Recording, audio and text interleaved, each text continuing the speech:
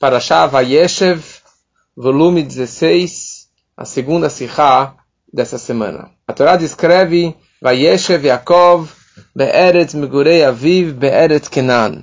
Yaakov Avinu, ele se estabeleceu, Vayeshev, ele se assentou na terra que seu pai habitara, na terra de Kenan. E logo no começo, no segundo Rashi, no versículo 2, o Rashi descreve uma frase conhecida: Bikesh Yaakov leshev beshalvá kafatz alav rogzo shel Yosef. O que quer dizer estabeleceu-se? Yaakov Avinu, ele queria viver tranquilo. Beshalvá, ele queria viver tranquilo. E ele pediu para Deus: Deus, chega, eu quero descansar um pouco. Imagina, eu estou fugindo do meu irmão tantos anos, e a briga com o meu irmão na semana passada, e tantos anos a casa do meu sogro me enganando. E na própria semana passada a gente vê que faleceu a Rachel, faleceu a Rivka, a mãe dele, faleceu a Dvora, a babá dele, e a Torá descreveu também que faleceu Yitzhak, seu pai. Então quanto sofrimento ele poderia ter? Então Yaakov Avinu, ele falou: Bikesh Yaakov, deixa, Hashem, deixa eu viver tranquilo agora, deixa eu descansar um pouco. E a Torá descreve nessa parashá, e eis que lhe surgiu a questão do sofrimento do Yosef. Toda a história do Yosef com os irmãos foi vendido, mentiram para o pai dele, mentiram para Yaakov que ele tinha sido morto, e ali ele sofreu tantos e tantos anos pela falta do Yosef. Conclui o Rashi: os justos desejam habitar com tranquilidade neste mundo, mas Hashem diz, não é suficiente para os justos o que lhes está preparado no Olam Abá, no mundo vindouro. Ainda eles querem viver com tranquilidade também neste mundo? Basta o que eles vão ter tranquilidade e sossego no mundo vindouro. Eles ainda querem pedir para este mundo? É isso que o Rashi ele traz. E assim também o Medrash, o Bereshit Rabbah, ele traz dessa forma, essa mesma explicação. Vêm os comentaristas para explicar qual o problema, qual foi o crime que Yaakov ele queria uma tranquilidade, ele queria descansar um pouquinho, ele queria colocar a cabeça no travesseiro e dormir sem ter tzures do irmão, do sogro, da mulher, do filho, do outro. Deixa ele descansar um pouco. Os Mefarshim eles explicam que já que este mundo é comparado com um corredor para chegar no mundo vindouro, que é o grande palácio. O mundo vindouro é o palácio, o traklin, o palácio. E a pessoa neste mundo, nesse Olam Hazé, ele tem que sentir que aqui ele é só um estrangeiro, ele é só um ger. Ele não pode se assentar neste mundo. Ele não pode viver com tranquilidade neste mundo. Ele não pode se estabelecer aqui. Porque o propósito é para chegar no palácio lá em cima. Então, aquelas pessoas que elas querem viver com tranquilidade no Olam Hazé, é como se eles estivessem falando que o palácio é aqui embaixo e não que aqui é o corredor. Então esse que é o problema, assim que os comentaristas descrevem. Mas sobre isso o Rebbe fala algumas perguntas. Primeira coisa que a gente está falando sobre Yaakov Avinu. Yaakov Avinu, como todos os patriarcas, eles eram merkavá, uma carruagem para Deus. Ou seja, que todos os seus órgãos eram consagrados e separados deste mundo material. Eles eram uma merkavá, ou seja, que nem a carroça obedece 100% à vontade do cocheiro, e não tem uma vontade própria, assim também a vida deles, fisicamente, espiritualmente, era cumprir somente a vontade de Deus. Então, como Yaakov Avinu vai fazer essa confusão de considerar este mundo como palácio? Tipo, aqui é o objetivo final? E principalmente Yaakov Avinu, que era o perfeito dos três patriarcas? O mais completo dos três patriarcas? Mais ainda, de acordo com esses comentaristas, pedir tranquilidade no Olam Hazé é algo negativo, é algo indesejável. Ele não deveria ter pedido isso. Tipo, já não basta que você vai ganhar a recompensa no Olam Abá, você ainda quer pedir tranquilidade no Olam Hazé? Ou seja, basta para vocês o Olam Abá, e pedir aqui embaixo é um hisaron, é uma falha. Então, daqui nós concluímos que o fato que Yaakov ele pediu Leshev Beshavá Be'olam Hazeh, obviamente que não era uma tranquilidade, não era uma shalvá, uma harmonia física, material, corpórea, e sim uma tranquilidade espiritual.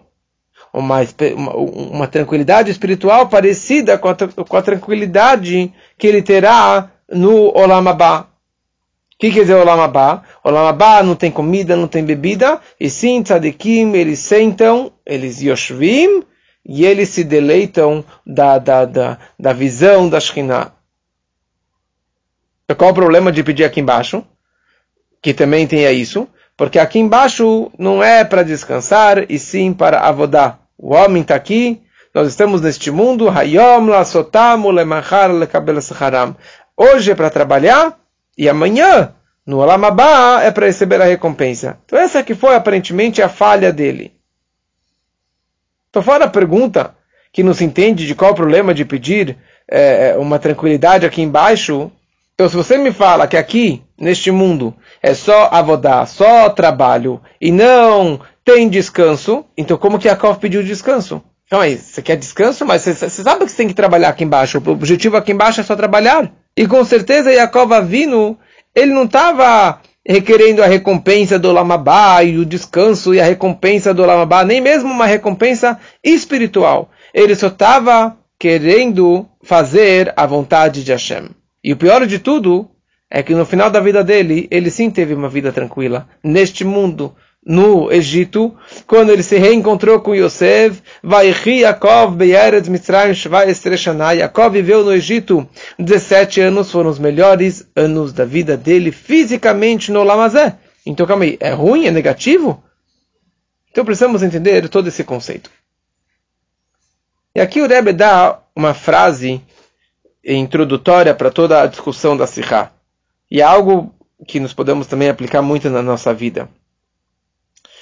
Ele explica o seguinte: Yaakov ele queria viver com tranquilidade. Ele não queria tranquilidade como uma pessoa que quer se aposentar e ficar deitado na rede o dia inteiro tomando coco na frente da praia. Ficar simplesmente sem fazer nada, como que as pessoas aposentadas elas fazem. Não.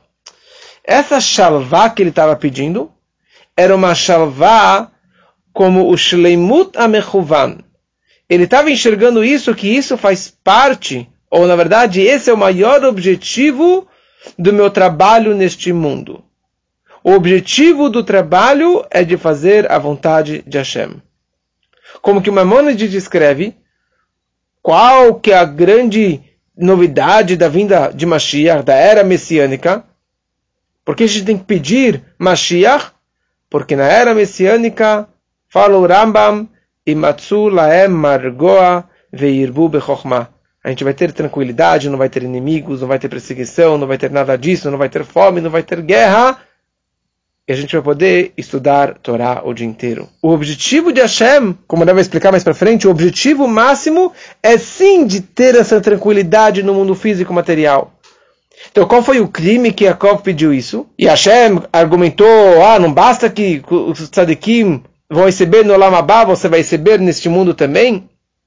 O ponto é que neste momento, Yaakov, que você está pedindo essa tranquilidade, esse sossego, ainda você não atingiu este ponto. Você ainda não cumpriu o seu objetivo para conseguir receber essa tranquilidade. E você precisou ainda passar por alguns perrengues no Olam Hazeh, neste mundo, para você conseguir chegar na grande recompensa no Olam Haba. E é isso que o Rashi descreve na sequência, Kafat alav rogzosh el Yosef. Surgiu a questão do sofrimento do Yosef. Ou seja, através do sofrimento de 22 anos com a ausência do Yosef, e a Yosef vindo para o Egito e fazendo tudo o que ele fez no Egito, Yaakov ele acabou tendo um upgrade, ele acabou se elevando, e daí sim, que só depois de tantos anos ele teve sim essa shalvá que ele queria, esse descanso no Olam Hazeh, no Egito, os melhores 17 anos da vida dele. O que significa tudo isso? Vamos colocar esse assunto de lado e vamos entrar num outro tema. Existe um conceito que se chama Schar HaMitzvot, a recompensa das mitzvot. E na questão da recompensa das mitzvot existem dois assuntos contraditórios. Por um lado, o objetivo, o Tachlit HaMechová, no objetivo da intenção das mitzvot, não é para você atingir uma outra coisa, eu faço isso para ganhar aquilo, eu cumpro as mitzvot para chegar no Olam Haba, e sim, schar mitzvah mitzvah. O objetivo da mitzvah é a própria mitzvah. Colocar o tefilim, fazer o Shabbat, cumprir o kasher, esta que é a recompensa. Ou seja, a tua recompensa não é algo a mais, e sim o próprio cumprimento da mitzvah. Agora, isso que nós recebemos uma recompensa ao cumprirmos mitzvot, é porque Deus, Ele não deixa de pagar os seus funcionários.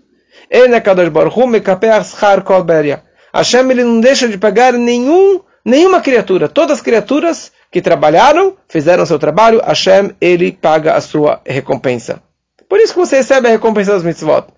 Mas, de acordo com esse primeiro ponto, o objetivo não é a recompensa, o objetivo é a própria mitzvah. Número 2, que a recompensa é uma consequência da própria mitzvah. Ou seja, o fato que nós recebemos uma recompensa não é algo separado, mas é um mesuvav, é sibá e mesuvav, causa e consequência. Se cumprir uma mitzvah, automaticamente você tem esta recompensa. Como que o Alter Rebbe explica que a recompensa, a causa da recompensa da mitzvah é a própria mitzvah. Porque nimishará nedameuta. Da recompensa você sabe de onde que ela veio. Qual é a causa? Por que você recebeu essa coisa? Nós temos aqui então dois assuntos contraditórios. Então como funcionam os dois juntos? Se a recompensa é algo separado, é algo secundário, então por que as mitzvot são causa e estão conectadas intimamente com as recompensas? Por que sibá e mesubá? Por que causa e consequência? Ou seja, a recompensa é algo separado totalmente da mitzvah ou é algo consequente da mitzvah?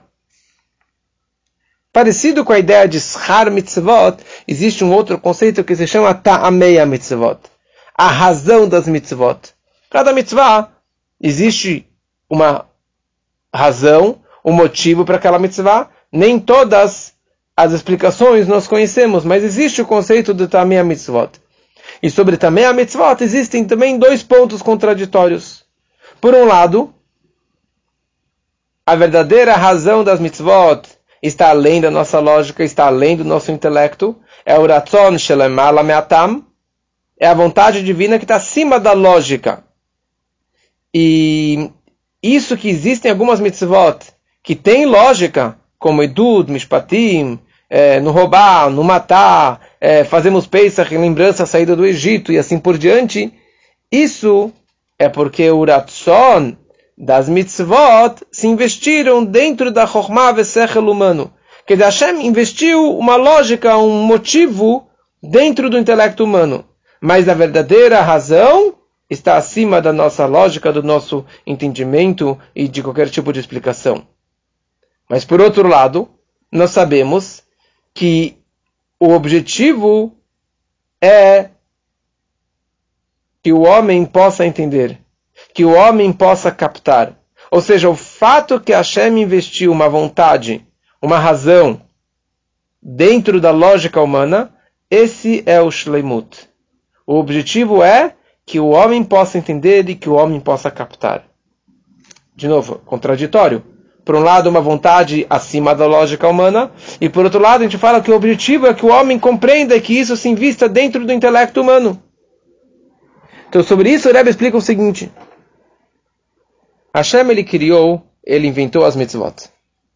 E quando Hashem, ele criou as mitzvot, ele tinha um desejo. Ele tinha o desejo. Qual que é o shleimut haratzon? Qual é o desejo máximo de Hashem?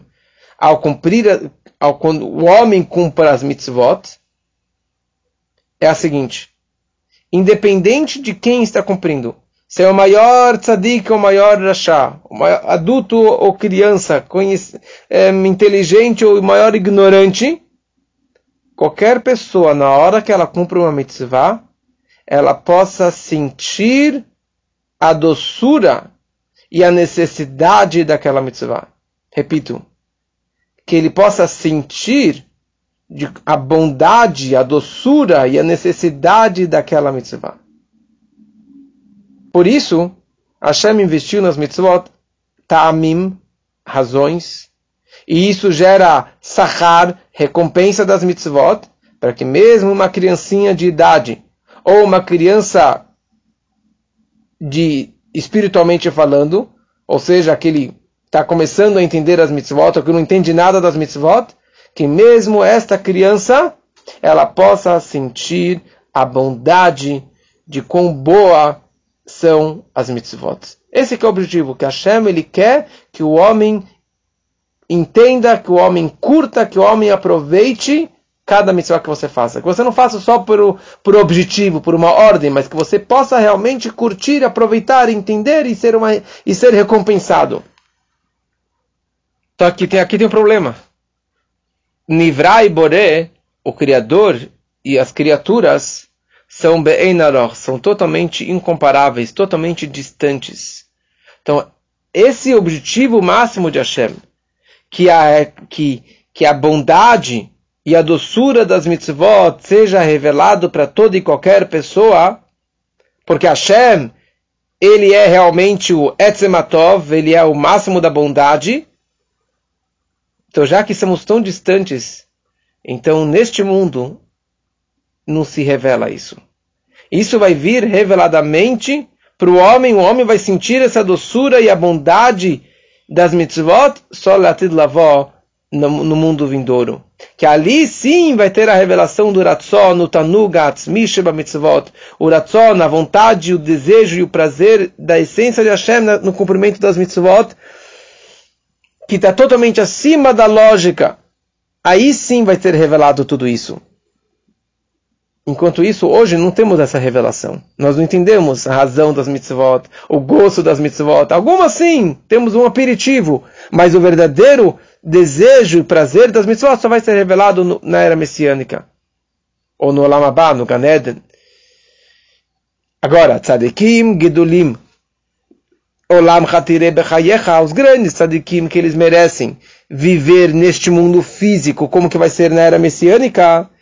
Então, esta revelação também aparece para eles Beolam Hazé, neste mundo físico.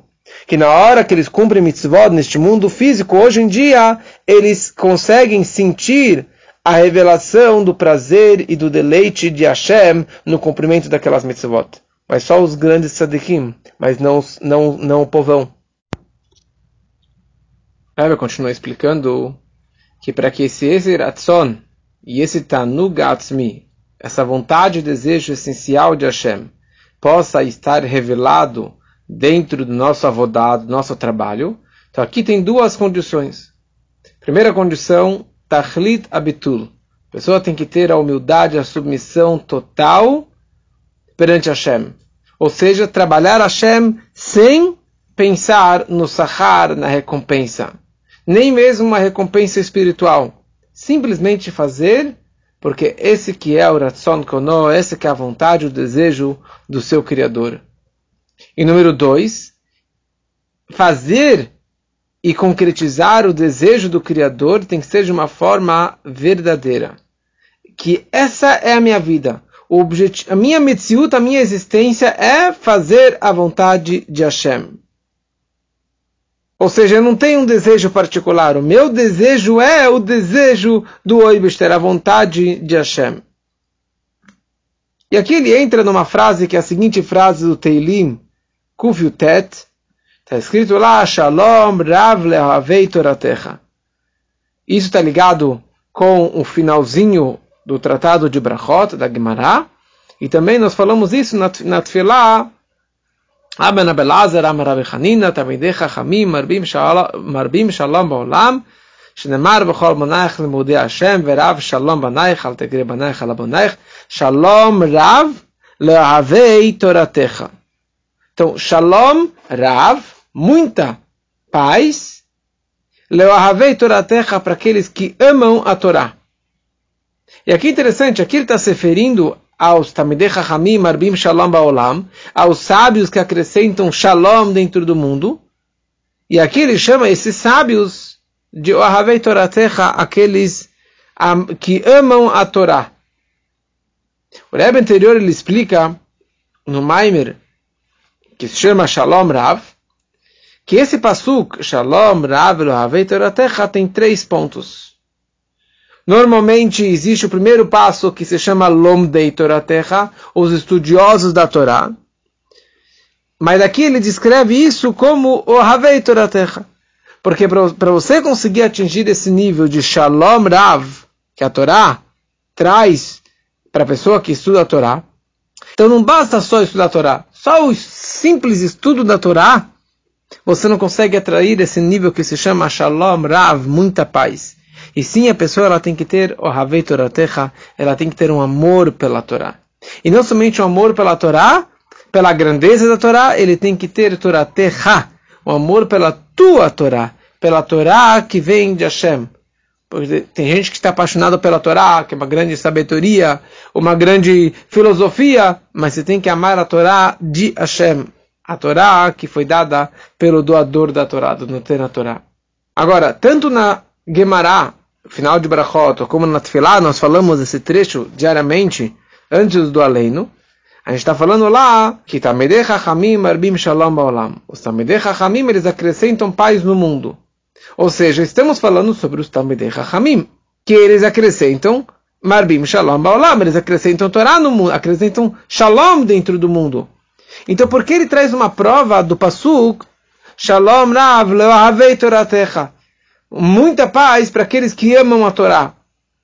Se você está falando sobre os estudiosos da Torá, por que você me traz um pasuk que está falando sobre aqueles que amam a Torá? O que significa esses 2 níveis? Lomdei Toratecha e Ohavei Toratecha. O que significa Shalom? E que nível é esse de Shalom Rav? Grande paz, muita paz. Ou qual o verdadeiro nível de paz? Paz não significa que você venceu os inimigos e que agora você acabou com todos os inimigos, você é o vitorioso. Isso não é o verdadeiro nível de paz.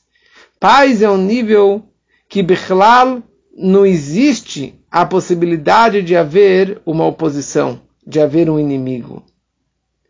Isso significa a verdadeira o verdadeiro nível de Shalom. E esse nível de Shalom só é capaz de existir na essência de Hashem, no Atzmutoi do Barech. Porque já que Hashem ele é o verdadeiro infinito, e que não existe nenhum parâmetro, não existe nenhuma oposição, então ele é o verdadeiro nível de Shalom. E toda a ênfase desses versículos é para conseguir trazer essa paz absoluta da essência de Hashem para dentro do mundo e para dentro dos Talmidei Chachamim. Ou os Talmidei Chachamim têm esse nível e através deles conseguir transmitir isso para dentro do mundo. Por que um Talmid Chacham tem a possibilidade, a capacidade de Marbim Shalom Baolam, de trazer Shalom para dentro do mundo? Porque é algo totalmente oposto. Mundo significa Olam, vem da palavra ocultação, e é uma oposição à divindade. Como você consegue conectar o mundo com divindade? Com Hashem, que é infinito? Isso vem através do estudo da Torá, que é chamado de Shalom Rav, que a Torá é chamada de Shalom. Por quê? Porque a Torá vem da essência de Hashem. A Torá é a vontade de Hashem, é o desejo de Hashem, que vem da essência máxima de Hashem. E através da Torá você consegue transmitir essa paz para dentro do mundo. Então no momento que os Talmidei Chachamim eles estudam a Torá e eles conseguem transmitir a Torá, a verdadeira paz de Hashem, da Torá para dentro do mundo, então isso acaba influenciando neles mesmos, nos próprios Talmidei Chachamim, Shalom Rav Lohavei Toratecha, muita paz para dentro do nível deles, ou seja, que vai ser revelado dentro dos Talmidei Chachamim a vontade e o desejo essencial de Hashem que está investido dentro da Torá. no momento que eles transmitem essa paz para dentro do mundo, isso acaba refletindo e influenciando que eles também tenham esse nível.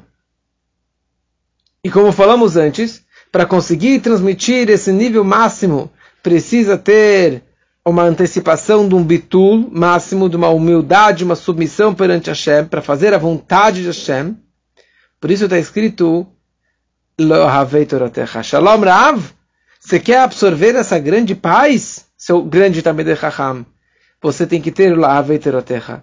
Você tem que amar Hashem, amar a Torá, ter uma empolgação no estudo da Torá, que vai levar até a prática. E não somente um estudo, um prazer pelo estudo da Torá, mas Toratecha, um amor, uma paixão pelo doador da Torá, por Hashem. Então, na hora que ele tem essa submissão pela Torá, ele vai conseguir transmitir essa paz para dentro do mundo, e depois isso vai ser influenciado também e transmitido dentro desses Talmidei Chachamim, e por isso que ele fala, Shalom Rav lo havei Toratecha. E aqui surge uma dúvida. Nós sabemos que existe uma grande diferença entre o cumprimento das mitzvot e o estudo da Torá. As mitzvot, a pessoa ela tem muito mais empolgação, muito mais calor na hora que ele está fazendo dirá betartonim, que ele está fazendo as mitzvot no mundo físico e material, usando também o seu intelecto. Então, por que a ênfase aqui é o havei toratecha e não o havei mitzvotecha? Porque as mitzvot são muito mais práticas. Então, deveria a ênfase de conseguir transmitir isso para dentro do mundo, deveria ser através das mitzvot. Então, o Alter Rebbe, ele explica que a diferença e a vantagem do estudo da Torá, ou o bitul, a submissão no estudo da Torá, e o bitul na hora do cumprimento das mitzvot. Na hora que a pessoa faz mitzvot, ela tem um tipo de submissão que nem de um eved, de um escravo cumprindo a vontade, as ordens do rei. Ele obedece, ele abaixa a cabeça, ele faz o que o rei ordenou. Já o bitul na hora da Torá é um bitul de um nível que é chamado Dvar Hashem Zu Alacha, Hi Amedaberet Mitoch Grono. Na hora que você fala a Torá, a pessoa que tem a verdadeira submissão perante a Torá, então são as palavras de Hashem que falam por intermédio da garganta desse Talmid Chacham. Um verdadeiro Talmid Chacham, quando ele fala, Deus está falando pela garganta dele. Ou seja, não é que ele é um escravo que está submisso perante o seu patrão, seu rei, mas a vida dele, a sua existência, a sua garganta é a garganta do seu patrão, a garganta do seu amo, do seu rei. Então essa que é a ênfase de Ohavei Toratecha.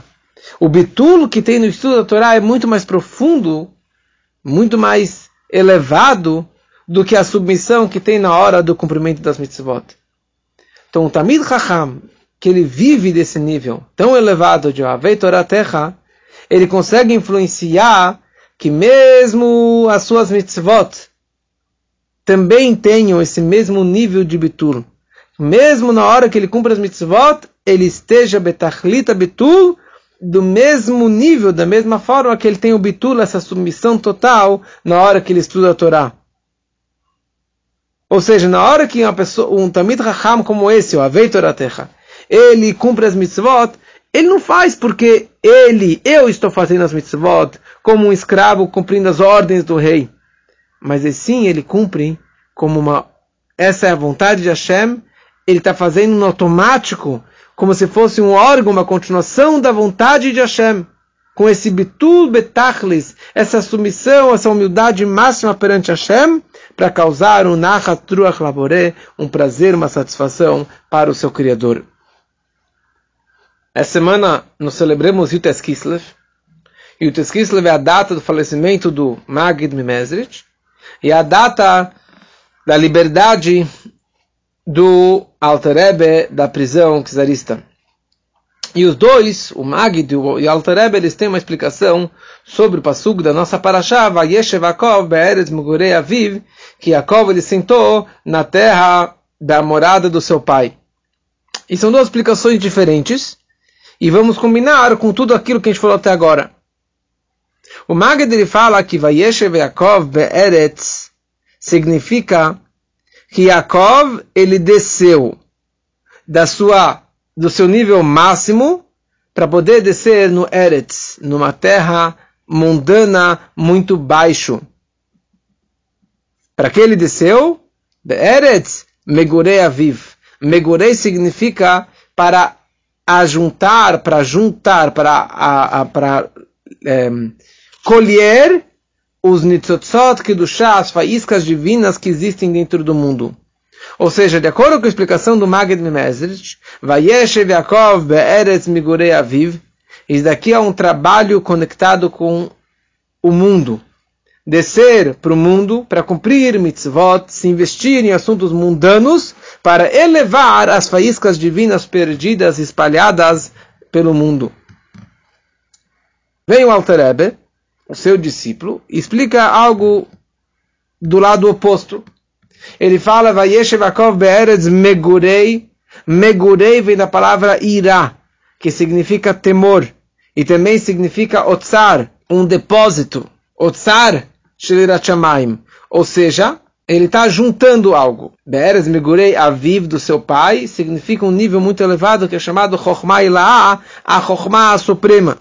Então, Be'eretz Megurei Aviv significa Irá Ila'ah, o temor supremo, que ali ele acaba absorvendo e recebendo Chokhmah Ila'ah, essa sabedoria suprema do nível de Aviv. Então, explica o Alter Rebbe que Be'eretz Megurei Aviv está ligado com o estudo da Torá. Quer dizer, esse nível tão elevado está ligado com o estudo da Torá. Então, temos aqui duas explicações do Alter Rebbe e do Maggid sobre essa frase inicial da Parashá da semana.